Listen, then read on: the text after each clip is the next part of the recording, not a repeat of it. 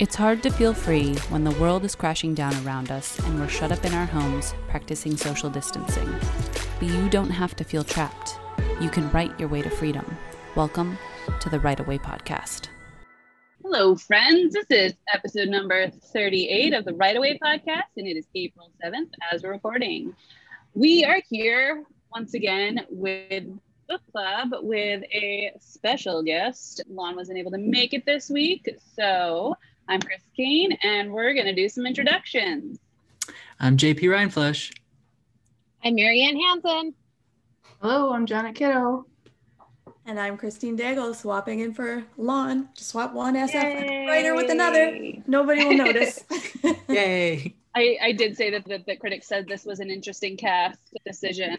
Christine as Lon. Yeah, I'll do my best. I'll do my best to bring the Lon energy. So we are reading The Heroine's Journey by Gail Carriger this week. And this is, I would say, a complementary resource for people who already know what the hero's journey is, and for my own personal taste, the better option. But we will get to that. Hot takes, everybody. I liked it a ton. Yeah. I have a lot of issues, and we'll just discuss one right now.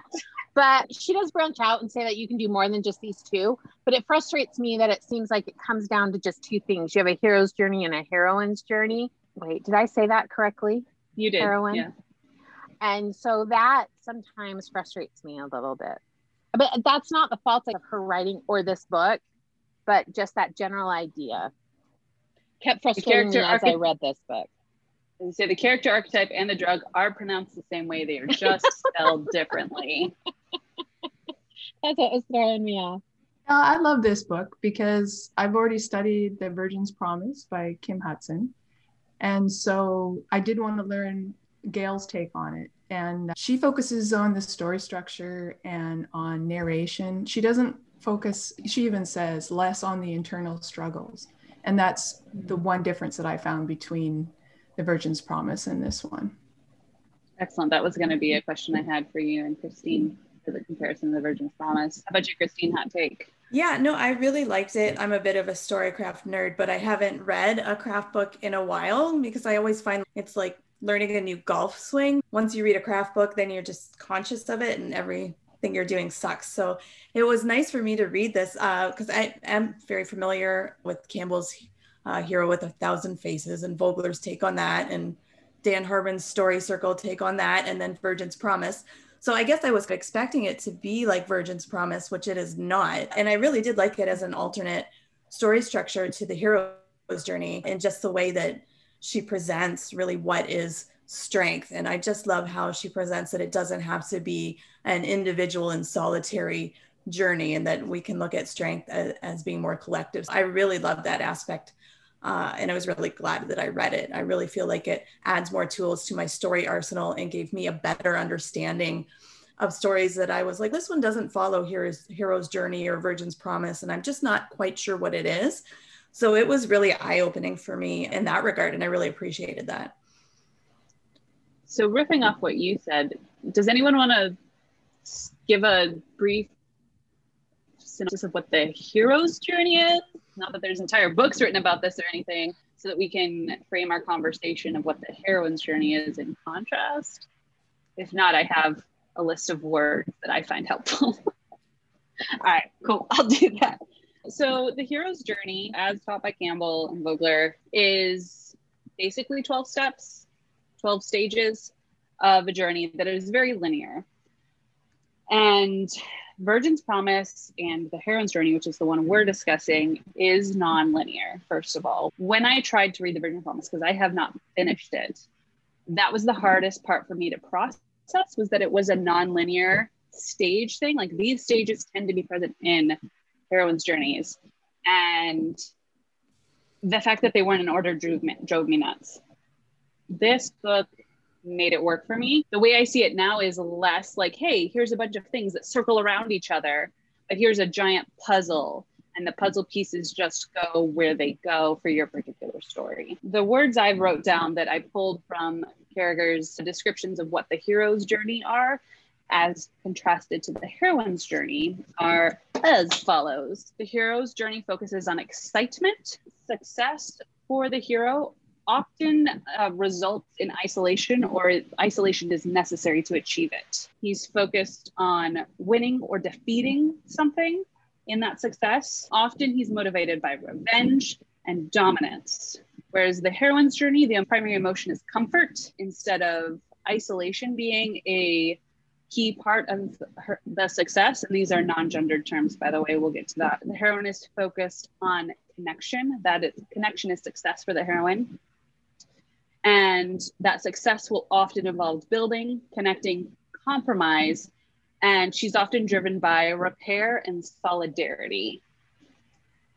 So setting that up as the framework for this conversation, Carragher gives some really good tips, a lot of practical tips, which a lot of structure craft books don't often give these very practical tips. For example, one that I really just made things very concrete for me. If you want to bring your heroine away from their goal, then you separate them from people.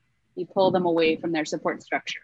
The less support they have, the further away from their goal. What are some tips that really jumped out at you, or things that from the book that were new and useful for you? It was the community aspect. I had actually read, I think it's also called The Heroine's Journey, in 45 Master Characters, and I did not get it at all. I've read it and I'm just like, I think I understand the hero's journey. I don't understand this. So I just kept going with that. It wasn't until I read this book and I really got what those aspects actually mean, and the practical examples she used in both mythology and then actual cultural references, to which I understood where the direction of the heroine's journey was going, especially when it involves building a community and actually having an impact on the community around you. Whereas in the hero's journey, it's so internal. It's so much about personal strength. This is about holding other people accountable and also building them up.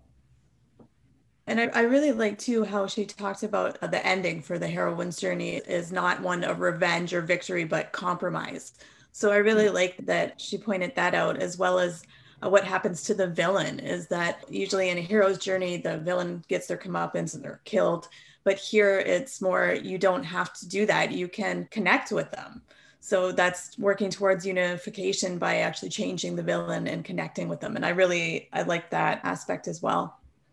Yeah, she specifically referred to often there's a redemption arc for the villain.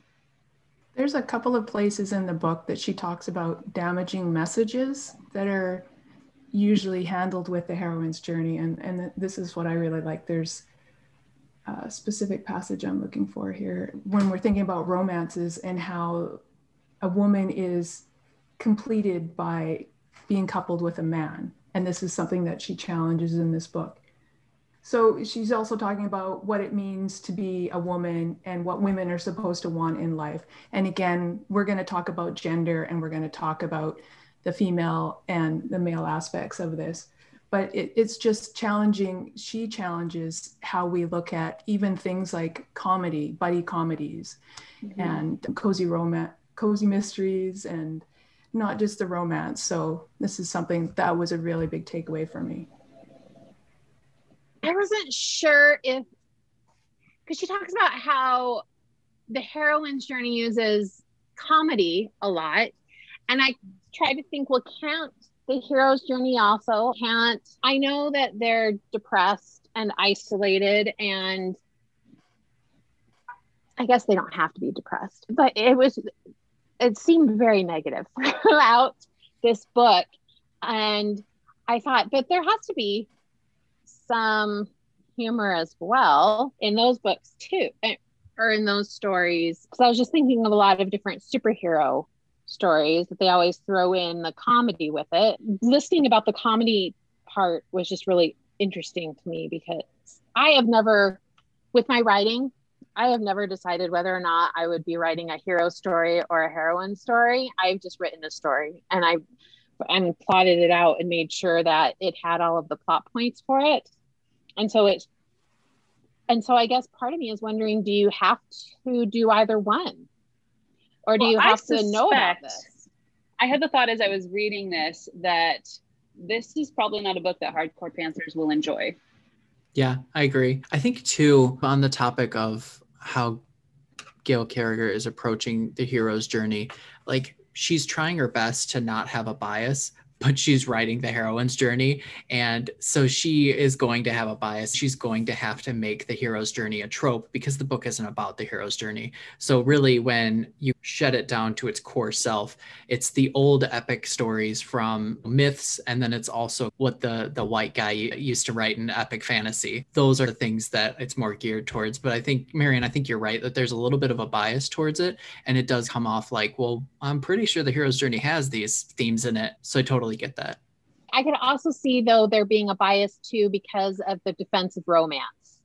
I think that when you start defending a genre, there's generally an us versus them idea. And so when you're trying to make your point, it's hard not to put the other side down, which would be the hero's journey. Mm-hmm. Right? Wouldn't that be like an archetype of the hero's journey? Is that in order to defend a genre, it's hard not to say that to say something's wrong with something else. Well, I did appreciate there was a point at which she said that it would be wrong to say that either story type is better than the other or to value one over the other. And she definitely has some defensiveness because she is writing things with humor, which tend to get looked down by critics. She's writing things with happy endings, which tend to get looked down on by critics. She's writing romance, which tends to get looked down on by critics. So there is definitely that defensiveness there, but I didn't feel like she ever like truly like threw the hero's journey in the trash. No, because I think she does focus on, she talks a lot about the reader expectation, and there can be what we think we're writing, but if we're ultimately writing for the reader, we have to understand what kind of expectations they're coming into it. So if we've decided, not to pick on Cozy Mysteries, but if we've decided we want to read that, then we're going to expect, in the way that she has laid this out, that the heroine is going to ask for help, that she's going to be working in a network. She's not going to isolate herself. So to me, it's about thinking about what the reader wants and what they subconsciously are waiting for to see the foreshadowing that we're going to put in the story. Yeah. And I appreciated her acknowledging how much flexibility there is, that you can start off with a heroine's journey and end up with a hero's journey, or start off with a hero's journey and end up with a heroine's journey, and that the steps are not linear and you may not have them all. So I do think there was a lot of flexibility, but I do also think that these are the only two story structures you can use. There are several other, at least, if not a plethora of other story structures out there that you can use. But again, it's just a good tool to have in your toolbox, I think, to be aware of and to help see other stories in a different way that you can use in your own work. And I would say that these are specifically Western style story structure, because once you get into Asia, completely different reader expectations. One of the things I enjoyed that she did was really attacked the gender norms, even though she had to use a gender when she was defining like the she as the heroine, but then she would always come back around and be like, your hero and your heroine, they're not male and female. They may not even be binary. And I really appreciated that because it really attacked the old nomenclature where like the hero is always the male and the woman is always in seek of help. And she just really said how dangerous that kind of commentary can be. And we're not in that day and age anymore. Yeah. And I almost felt like that could have got pushed even a little bit farther. I know up front she just said, I'm not comfortable writing that. I wish that it had been like the solitary journey versus the collective journey, and just gender was taken right out of it. But I understand why she did it, because everyone has the hero's journey kind of drilled into them. So she's using that as a basis. But yeah, I did appreciate that, but would like to see it pushed even a little bit further away from gender. I really liked that one of her largest examples of the heroine's journey was Harry Potter. And even in the different movies she discussed, Men in Black, recognizing that there is a heroine style character and a hero style character, and that you can have both in a story, and depending on who's the main character will depend on what journey they're taking. A friend and I were talking about this book right before we got on the podcast, and I had given them the the rundown, and he asked, what's Buffy a hero's journey or a heroine's journey? And so we sat there, and for this series, I think it's a hero's journey. I think Buffy's a hero's journey. There are episodes that are more heroine's journey, but the series I think is a hero's journey. And that is something we can debate endlessly. Or she picked out some really good examples of Black Panther specific. She's like, I don't know if it's a hero's journey or a heroine's journey. She's like, I just don't know. But I do like how Marvel, because I was thinking about this today, it has the individual like Iron Man, but then it will have the Avengers too. And it's like, it's straddling a lot of lines and all of the different storytelling that they're trying to do. But then the cynic of me is like, hey, I think they're just happy as long as it sells tickets. Yeah, I think WandaVision is definitely a heroine's journey. And so if you haven't seen that, you should, because that definitely ends in a compromise, and it's a painful one to watch. Yeah. No, with things that I've been watching lately, yesterday I was just really under the weather. And so I was watching a few different films, and I would try and decide if I was watching a hero's journey or a heroine's journey. And what was really interesting was if it was a biopic. No, that's not the right word. If it was a biographical, that sounds like a word choice there, film or not, a hero. You're right, biopic. That is a biopic. Yes. But sometimes it's interesting because when you have a movie that's about just one specific person, sometimes it's interesting to delve into whether or not it fits into either, or if it just switches back and forth. Yeah, and with the epics, with the big epics that don't have one main character, choose Game of Thrones as an example, there are multiple plot lines, and some are hero's journey plot lines and some are heroine's journey plot lines. But I don't know. I never finished that, so I don't know if there's like one that takes precedence or not. I think that the heroine's journey is just relevant to the time that we're in. During a pandemic, we want happy endings. I think we're going to see more of these kind of stories because they're about connections, they're about finding family, just all the positive messaging. So there's still going to be a need for the hero's journey, but I just think right now that we want to hear about civilization going forward. We want to have everyone sharing their power, and that balance that we talked about, the compromise, the good for all. So as I was reading this, I had something like crazily click in my head, because one of my values that I'm trying to propagate more is to tell more LGBTQI characters, to tell more of those stories. And as I was reading this, I realized that 90% of the content with LGBTQI characters is heroine's journey, especially when you go into the aspect of a person who comes out. Because if we follow down the line, the death is generally when someone comes out, the expectations that the family had imposed on them makes that identity that was previously existent dead. And then more or less most of the stories that are told in media, the character, the person gets kicked out of their family because the family's not accepting. Then they end up in this underground, which is this group of unaccepted individuals. They are fighting and finding their identity. They're finding a new family, and then they're growing and learning from it. As I was reading this, I was putting all the pieces together. I felt like a crazy person. And I'm like, I think I have found my structure that I'm going to use as a main platform. So I just really resonated with this one. Sacha Black actually interviewed Gail on the Rebel Author podcast. She talks specifically about that. Like the I don't know who I am is something that the character having to let go of what everyone else has thought she should be by society standards. Yeah, I love that too. Because that's what my stories are about as well. Yeah, no, looking at it, all of my stories, they have to have friends, and in order for them to achieve their goals. The one that I think I wrote, it's called Better Off Divorced, and she has to decide about whether or not she's better off divorced. There's a great title wrapped there, but she does that with other people and with the help of other people.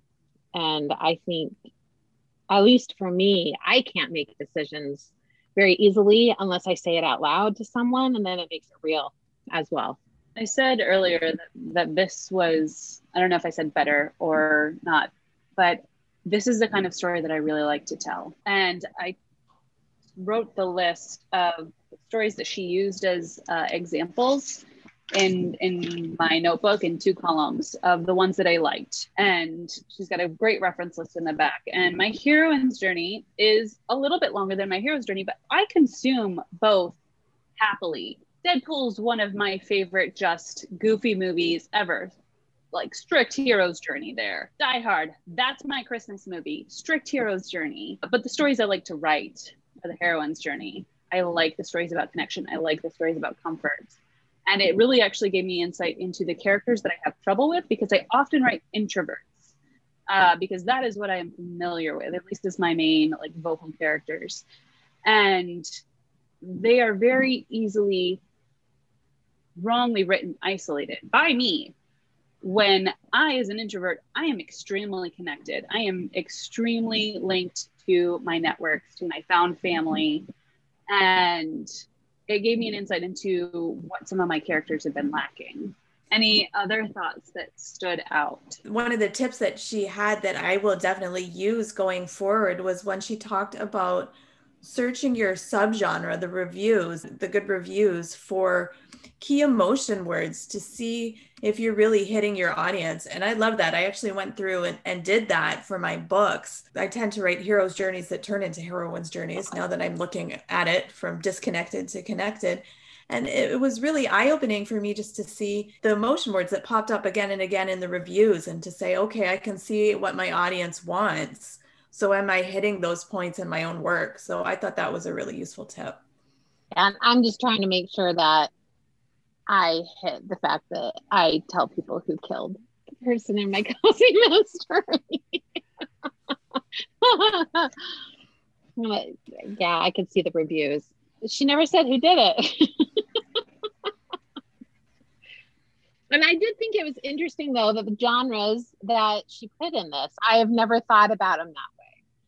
But it is hard when you use heroine to not assign it as male, female. It is so hard not to do that. At least for me. I would agree with that. I think one of the things, looking at those lists that I read out of what is the hero's journey and what is the heroine's journey, she says somewhere in the middle that what we're not doing here is trying to define different styles of journeys, but what we're trying to do here is redefine strength as multiple different kinds of things. The hero's journey emphasizes one kind of strength. The heroine's journey emphasizes a different kind of strength, and they are both needed. And we need stories of these everywhere. Do you think that we need to analyze them like this, though? Do we need? No, nobody needs to analyze. No, but what I mean is, in order for those voices to truly be heard, does it need to be pointed out that they're following these journeys? Like, did Joseph Campbell, do we need to know the hero's journey and the heroine's journey? Does that make sense what I'm asking? I think for me, it's good knowing, because if I'm 70% through an outline or 70% through a first draft, and all of a sudden I've hit a stop point, I need to look back, and for me, knowing what that structure is, it helps me know what I need to do to move forward. It also would help in determining whether or not I would be betraying my readership by completely diverting and going in a completely different direction that they're not expecting, because some change is nice. You can change a few things on a Reuben, but the moment you change everything, it's no longer the same sandwich. You can't just completely be off the rails. Maybe someone can, but I think that I like having that kind of structure just to know what direction I need to go. Yeah, know your basics. You have to know at least your 3 acts, where you need to go. I have friends who have never read a craft book in their life, and they write beautiful stories. A lot of people are very happily writing intuitively and not examining things in this way. I just happen to not be one of them. I am the kind of person who's like, show me all the kinds of puzzles I can make, and I will make my own. I want to know how the bread is made. I want to know the chemical reaction that happens to make the emotion buttons fire in your brain. because that is not intuitive for me. And this actually may be a part where you personally are having trouble with this, Marianne, is that you in the Clifton Strengths are number one, empath. You get emotions intuitively. And so you get a lot of this structure kind of stuff, because story is emotion plus change, or change plus emotion, whichever direction you want to put that. There's a lot of stuff that you personally get really intuitively that I do not. And I have to figure out how to take people apart and put them back together and manipulate them through words. You know that. You know how to do that. You don't know how you know it. You just do. So I was thinking, like, if there was never the diagram of the hero story put out there, or the heroine story put out there, would we still have the same amount of the two that we do today? Does that make sense? I think that it just depends on how you write and how you read. If it is helpful to have those analyses. Anyway, see, you can be a writer without actually knowing correct words. Yes. That's why you have editors. Yes. There's apps for that. And so it's just curious to me if things can be innate or not. And I think it's a person by person.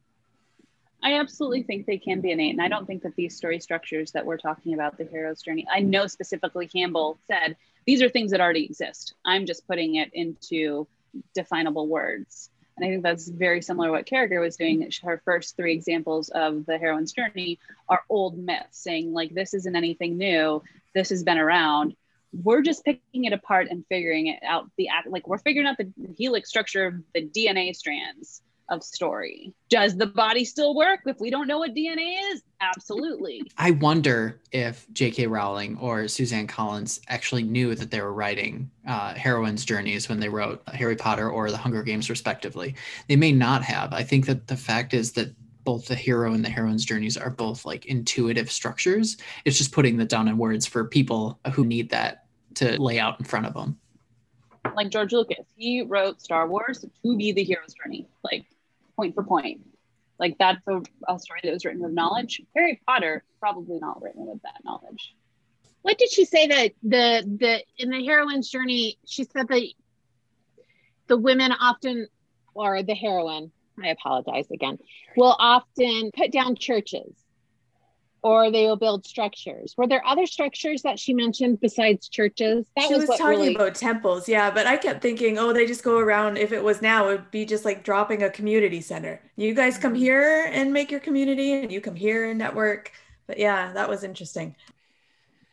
And I think too, like, obviously the myths are creating physical representations either through civilization or through these buildings, but in your stories, it would just be giving people the agency to build their own communities. I think that's the key piece there, is to kind of give other people their shine, their moment and their spotlight, so that they can become the heroes or the heroines of their own stories.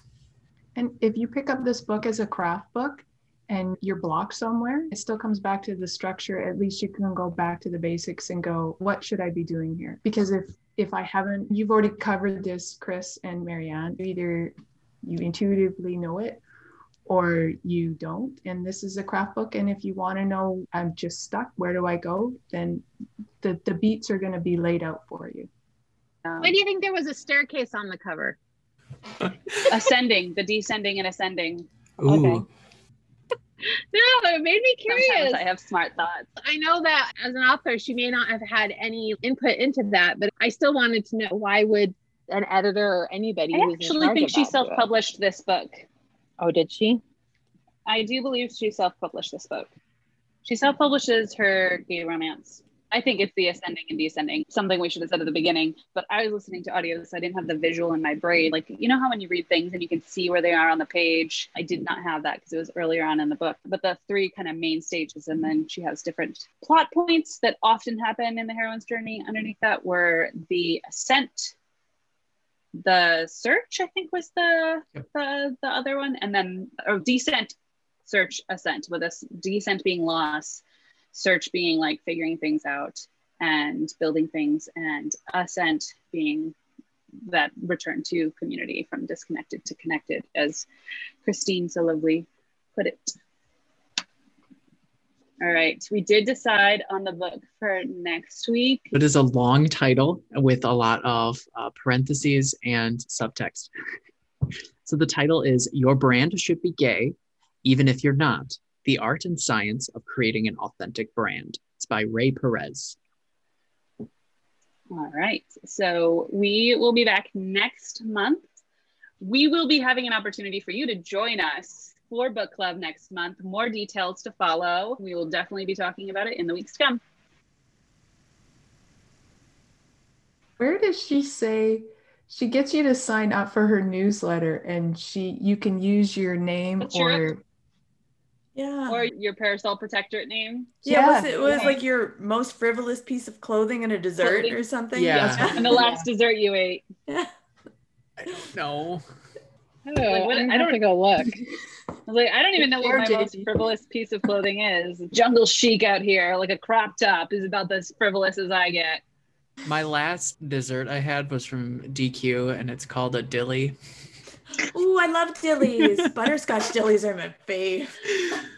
So that's there. Dilly. What so kind of dilly did you get? Clothing. They have a vegan dilly. There you go. Coconut ice cream. What is your most frivolous piece of clothing? I don't know. Do you have a fancy jacket? Sweater? I have these like long swooshy cardigan things that look like Harry Potter robes. I do. Cardigan like dilly. Cardigan dilly. Cardigan dilly forever now. That's me. And now when you become a dancer, you have that name readily available for you too. I'm crop top Snickers dilly. Bar. Crop top what? Crop top Snickers bar. Oh, crop top Snickers. Crop top Snickers. That sounds like you could be in the mafia though with that. I don't know. I feel like maybe I'm a mafia stripper with that name. Here comes crop top Snickers.